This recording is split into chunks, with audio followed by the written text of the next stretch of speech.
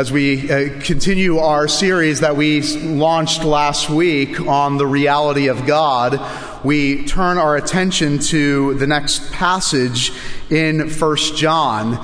For the next 6 weeks, we'll be looking at the first epistle that John writes. Last week, we introduced the letter of 1 John and explained that John, at the time of him writing this first epistle, was an old man. He had come to the end of his life. He had come to the end of his ministry, and he was writing to a church that was facing persecution. He was writing to a church that was beginning to question what they believe. He was writing to a church that was beginning to question, is God real in the midst of the turmoil, in the midst of the storm?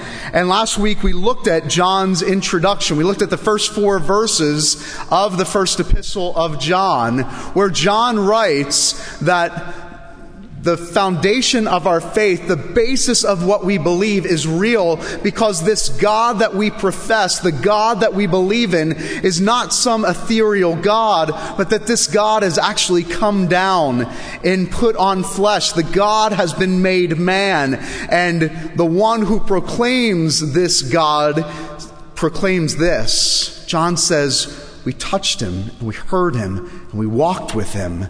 It was the objective truth of God, which is the foundation for all that we believe, which John is attempting to reassure these young believers. As I said last week, he addresses them all throughout this letter as his little children, as a father writing to his children to remind them and to reassure them and to remind them of the certainty of God in their lives.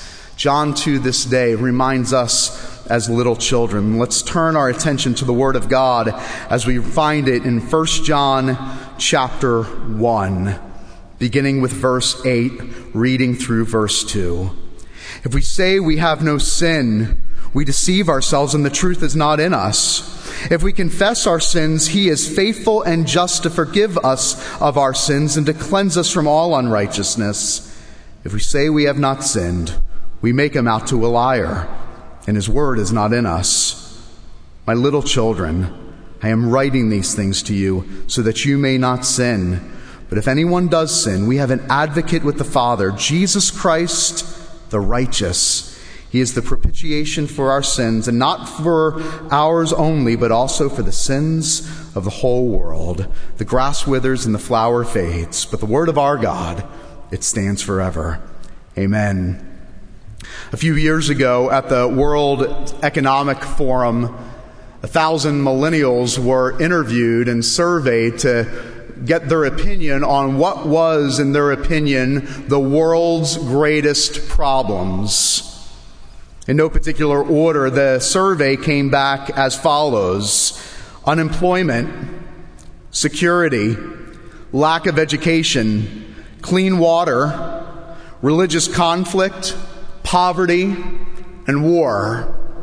Unemployment, security, lack of education, clean water, religious conflict, poverty, and war were identified as the world's greatest problems. And I'm sure we could dissect each one of them and make a case for how one is greater than the other. And I'm sure if you were to poll another group of people, you might get a different survey. You might get different results in identifying what are the greatest problems facing this earth or facing the world today. I'm sure if you were to take simply a survey of the group in this room or the people in this room and to identify what are the world's greatest problems, what are this country's greatest problems, what are this community's greatest problems, I'm sure we would get a dozen results and a dozen answers to understand what really is the problem in this world. And although we might get different results and we might get different answers and we might get a different survey to answer the questions of the problems of this world, the one thing that we can all agree on is that our world is full of problems. The one thing we can all agree is that there's nobody on the face of this earth that would walk through life, doesn't matter what country, what culture, what period of time, and not identify and not admit that our world is full of problems. But it's here in 1 John that John identifies the world's greatest problem. It's here in 1 John that John wants us to understand. He wants his little children to understand that yes, the world is full of problems. And although people in the world might give you myriads of answers for what is a result and what causes all of the problems in the world, John wants us to understand that if you believe in the reality of God, you need to understand that there is ultimately one problem with this world. The reason this world seems like it's turned upside down, the reason there are struggles and problems in life is the result of one problem. And so what I want to do this morning, taking the passage that we read today, I want us to look at the world's greatest problem, and I want us to look at God's great solution. The world's greatest problem and God's great solution. You see, John wants his readers, and he wants ultimately us to understand this morning that if God is real, you need to understand two fundamental things about life. If God is real, you need to understand two fundamental things in life: the world's greatest problem and God's great solution. What is the world's greatest problem? See, what John says here is not that lack of education is the world's greatest problem. He doesn't say poverty. He doesn't say clean water. He doesn't say religious conflict. He doesn't say poverty and war. What John would say is they are all symptoms of the world's greatest problem, but fundamentally, that is not what ultimately plagues you and me. You see, what John identifies in verses 8 through 10 as the world's greatest problem is sin. And it's in verses 8 and 10 that John gives us a wonderful biblical synopsis of all of humanity. In verse 8, he says, if we have no sin, we deceive ourselves. In verse 10, it says, if we have not sin, we make him, meaning God, a liar. What John wants us to understand is that fundamentally, the world's greatest problem is sin. And John says something very interesting in verse 8 and 10. John is not repeating himself. You might look at verse 8 and 10 and say, well, in verse 8 he says we have sin, and in verse 10 he says we have sinned. He's simply repeating himself. No, he is saying something very important about the human condition. He is saying that, as John Piper says, we're not sinners because we sin. He says we sin because we're sinners. You see, what John wants us to understand is that when you look at all of the violations of humanity, that when we look at sin simply as violations, we don't understand fundamentally what our sin nature is all about. He wants us to understand that fundamentally we have sin, that we are sinners, that this is something that plagues the entire world, that we are fundamentally sinners by nature. John wants us to understand in verse 8 that not only have I sinned, but I have sinned. Not only have I sinned, but I have sinned. All throughout the Bible, we are told that we are born and conceived into this condition. We are born and conceived into the condition of depravity. C.E.M. Joad, a famous English philosopher who walked away from Christianity, eventually came back to Christianity after 40 years, and he says this: it is because we have rejected the doctrine of original sin that nothing makes sense anymore. It's because we've rejected the doctrine of original sin that we on the left are always disappointed by the refusal of people to be reasonable, disappointed by the subservience of intellect to emotion, by the failure of true socialism to arrive, by the behavior of nations and politicians, by the masses' preferences for Hollywood to Shakespeare to Sinatra to Beethoven, and above all else, the reoccurrent fact of war. Because we have rejected the doctrine of original sin, we will never understand anything that happens to us. You see, we will never make sense of life, and the turmoil of life, and the disappointments of life, and the tragedies of life, and the brokenness of life, and the problems of our world until we embrace and understand the teaching of sin. this teaching of the brokenness of our world.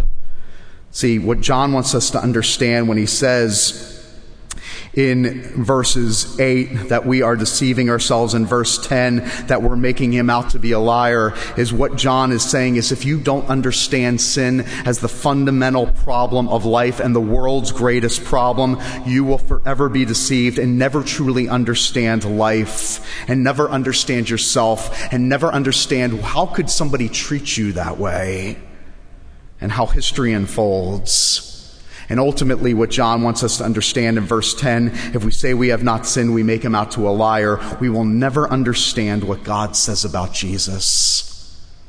You see, the story of the gospel and the story of redemption, the story that God unfolds and tells his people about the story of Jesus and his redemption will never make sense until we understand the gravity of the world's greatest problem being sin. The reality of sin is the world's greatest problem. But John doesn't stop there. He not only wants us to understand the reality of the world's greatest problem, but God offers us the world's greatest solution.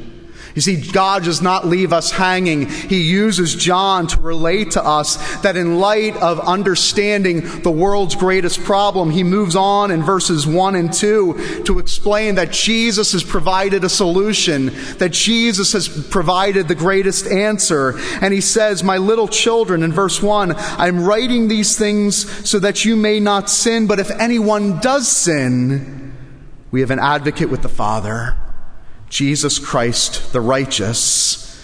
You see, what an advocate is one who speaks on your behalf. It's one who defends you. To an advocate all throughout the ancient times and all throughout the scriptures, an advocate served as a legal representative, one who would speak on your behalf, one who would defend you. And what John wants us to understand is that in light of humanity's greatest problem being sin, and once we realize that this is the greatest problem that plagues us, we will begin to understand that we are such a moral failure that there is no way that we are worthy to approach God. That there is no way that we are worthy to directly go to God. But you ask the question, why not? Why can't God, if God is truly loving, if God is truly merciful, if God is the one that offers complete forgiveness, why can't we just go directly to God? Yes, we admit we're sinful. We admit that we are broken. We realize this is the greatest problem that we face. But why has God not provided such a way that we can go directly to God and just let us in and ask for forgiveness? You see, the story of the whole Old Testament points to God not allowing us to simply go forward. It points to God simply not allowing us to go directly in, right? All throughout the Old Testament, we see stories of sacrifice and atonement. We see the stories of the high priest offering sacrifice on behalf of the people, which reminds us that we simply can't go in. We can't go directly to God to offer forgiveness. You see, the problem is this, that God simply can't forgive. You say, what? I thought I came to church to hear a good word. I thought I came to church to hear good news. You see, the reason God can't turn a blind eye is because God is ultimately the judge. And the reason that God can't simply forgive is because someone has to pay. You see, all throughout the Old Testament, the sacrifices pointed towards someone making a payment for our sin, for your sin, and for my sin. And that's the need for an advocate. You see, John says that in light of your greatest problem being sin, and in light of the dilemma that God simply can't let us in because God is holy and we are not, John says we have an advocate. And the advocate is the only answer. And what's interesting is that an advocate in ancient times was often used during war and during battle. What an advocate would be used for would be used as a legal representative for a country. And instead of a country going to battle, two countries going to battle against each other and losing hundreds and hundreds of lives, a country or an army would elect an advocate or a champion to fight on their behalf. And this is what the advocate would do. If the advocate won the war, the country would be treated victorious. But if the advocate lost the war, the country would be treated as the loser. And so the advocate would represent the country, would represent them as a champion. If the champion was victorious, you were treated as victorious. If the champion or the advocate was defeated, you were treated as one defeated. But John says you have an advocate. You have an advocate that goes to the Father on your behalf. And John calls this advocate in verse 1, Jesus Christ the righteous. You see, what the advocate does in the person of Jesus Christ is this advocate, this champion, goes to the Father as our legal representative. And he goes to the Father. And this is not what John says. John does not say that Jesus is the merciful one. You see, what Jesus does before the throne of God is he does not say, give him mercy, let him off the hook.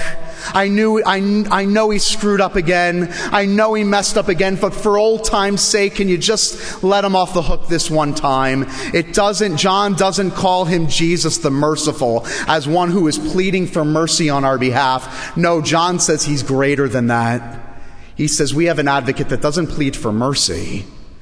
He says we have an advocate that pleads for righteousness and for justice. You see, what our advocate does, Jesus Christ, is that he stands before the Father and he says, on the basis of my righteousness, on the basis of my sacrifice, on the basis of my death, you have no right to touch him. You have no right to touch her. My death is all sufficient. My sacrifice is all satisfying. And John says that is what you need to hear this morning.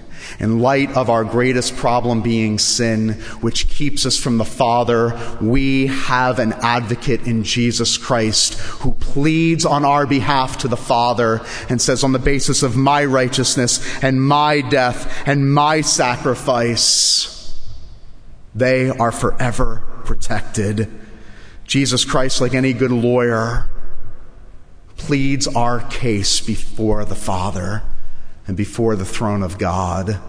And that is good news for you this morning, that in light of our greatest problem, God has given us the greatest answer, and God has given us the greatest solution, that Jesus Christ, on behalf of the Father, on behalf of sinners like you and me before the Father, pleads his case and says, this is the case that I make before you. Father, your law demands death in payment for the sins of my client. I've died the death. The punishment has been taken. Jesus doesn't demand mercy. He demands justice. And we can now go to the Father with confidence on the basis of our advocate, on the basis of our defender, on the basis of Jesus Christ the righteous. You see, this is the only reason why the Apostle Paul in Romans chapter 8 can make this bold claim that there is no condemnation for those that are in Christ. How in the world can any man make a claim like that? There is no condemnation for those that are in Christ. Why? Because Jesus pleads our case before the Father.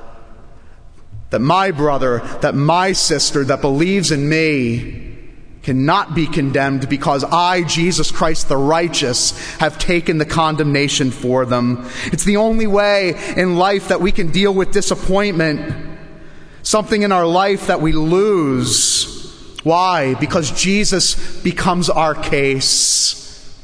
It's the only way that we can deal with persecution and hardships and disappointment. It's the only reason why Stephen the martyr in the book of Acts, in the midst of being called a loser, in the midst of being called a criminal and a liar and a man who stands condemned as the first martyr for the church, what does it say? He can look up, and what does it say? He sees Jesus standing at the right hand of the Father.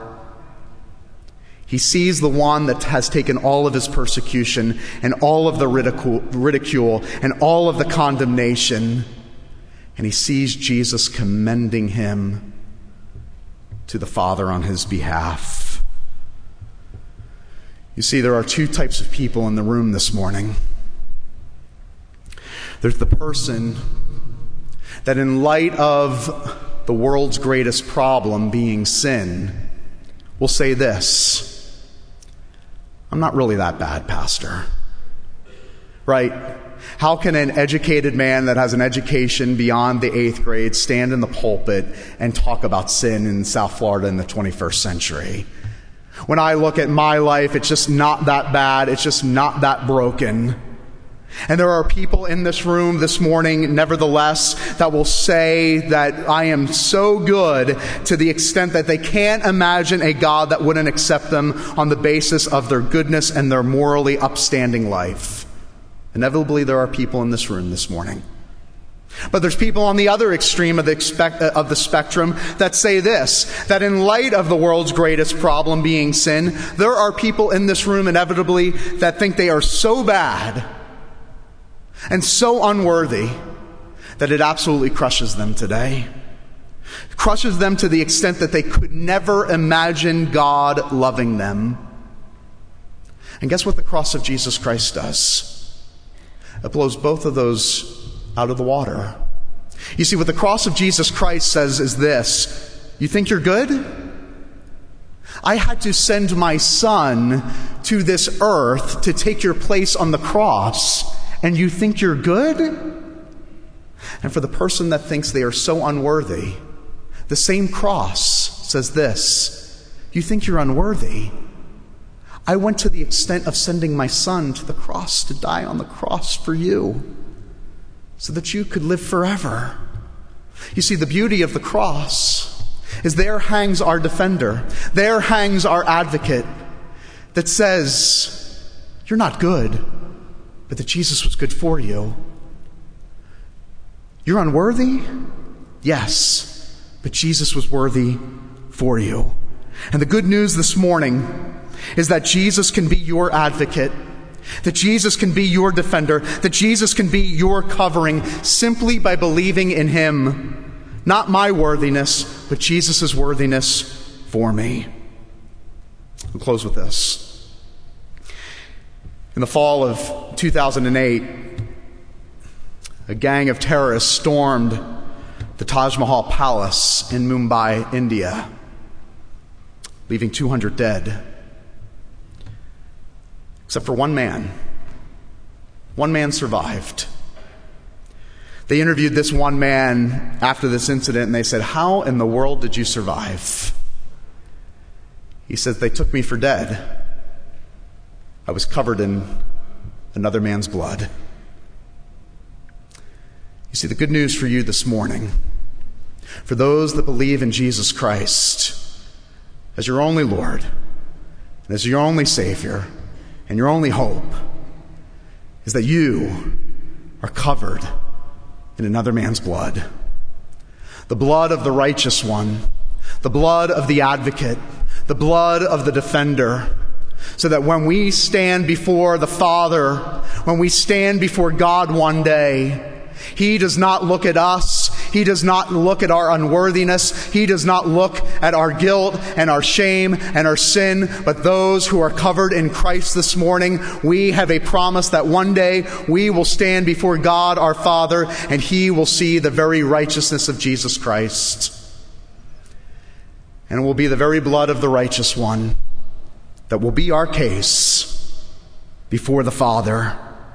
His life for me, his death for me, and as a child of God, which you can be this morning, simply by acknowledging, yes, this greatest problem is my problem. That yes, Lord, I am a sinner, and I am unworthy to approach the throne of God. But I humbly commit my life this day to a man who lived the life I couldn't live and died the death that was reserved for me, only to be raised from the dead so that I could have an advocate before the Father. You can be a child of God this morning simply by believing in Jesus Christ, and you can walk out of this place this morning with a defender, Jesus the righteous, and forever sing before the throne of God above, I have a strong and perfect plea, a great high priest whose name is Love, who lives and pleads for me. My name is graven on his hands, and my name is written on his heart. I know that while in heaven he stands, and no tongue can bid me thence depart.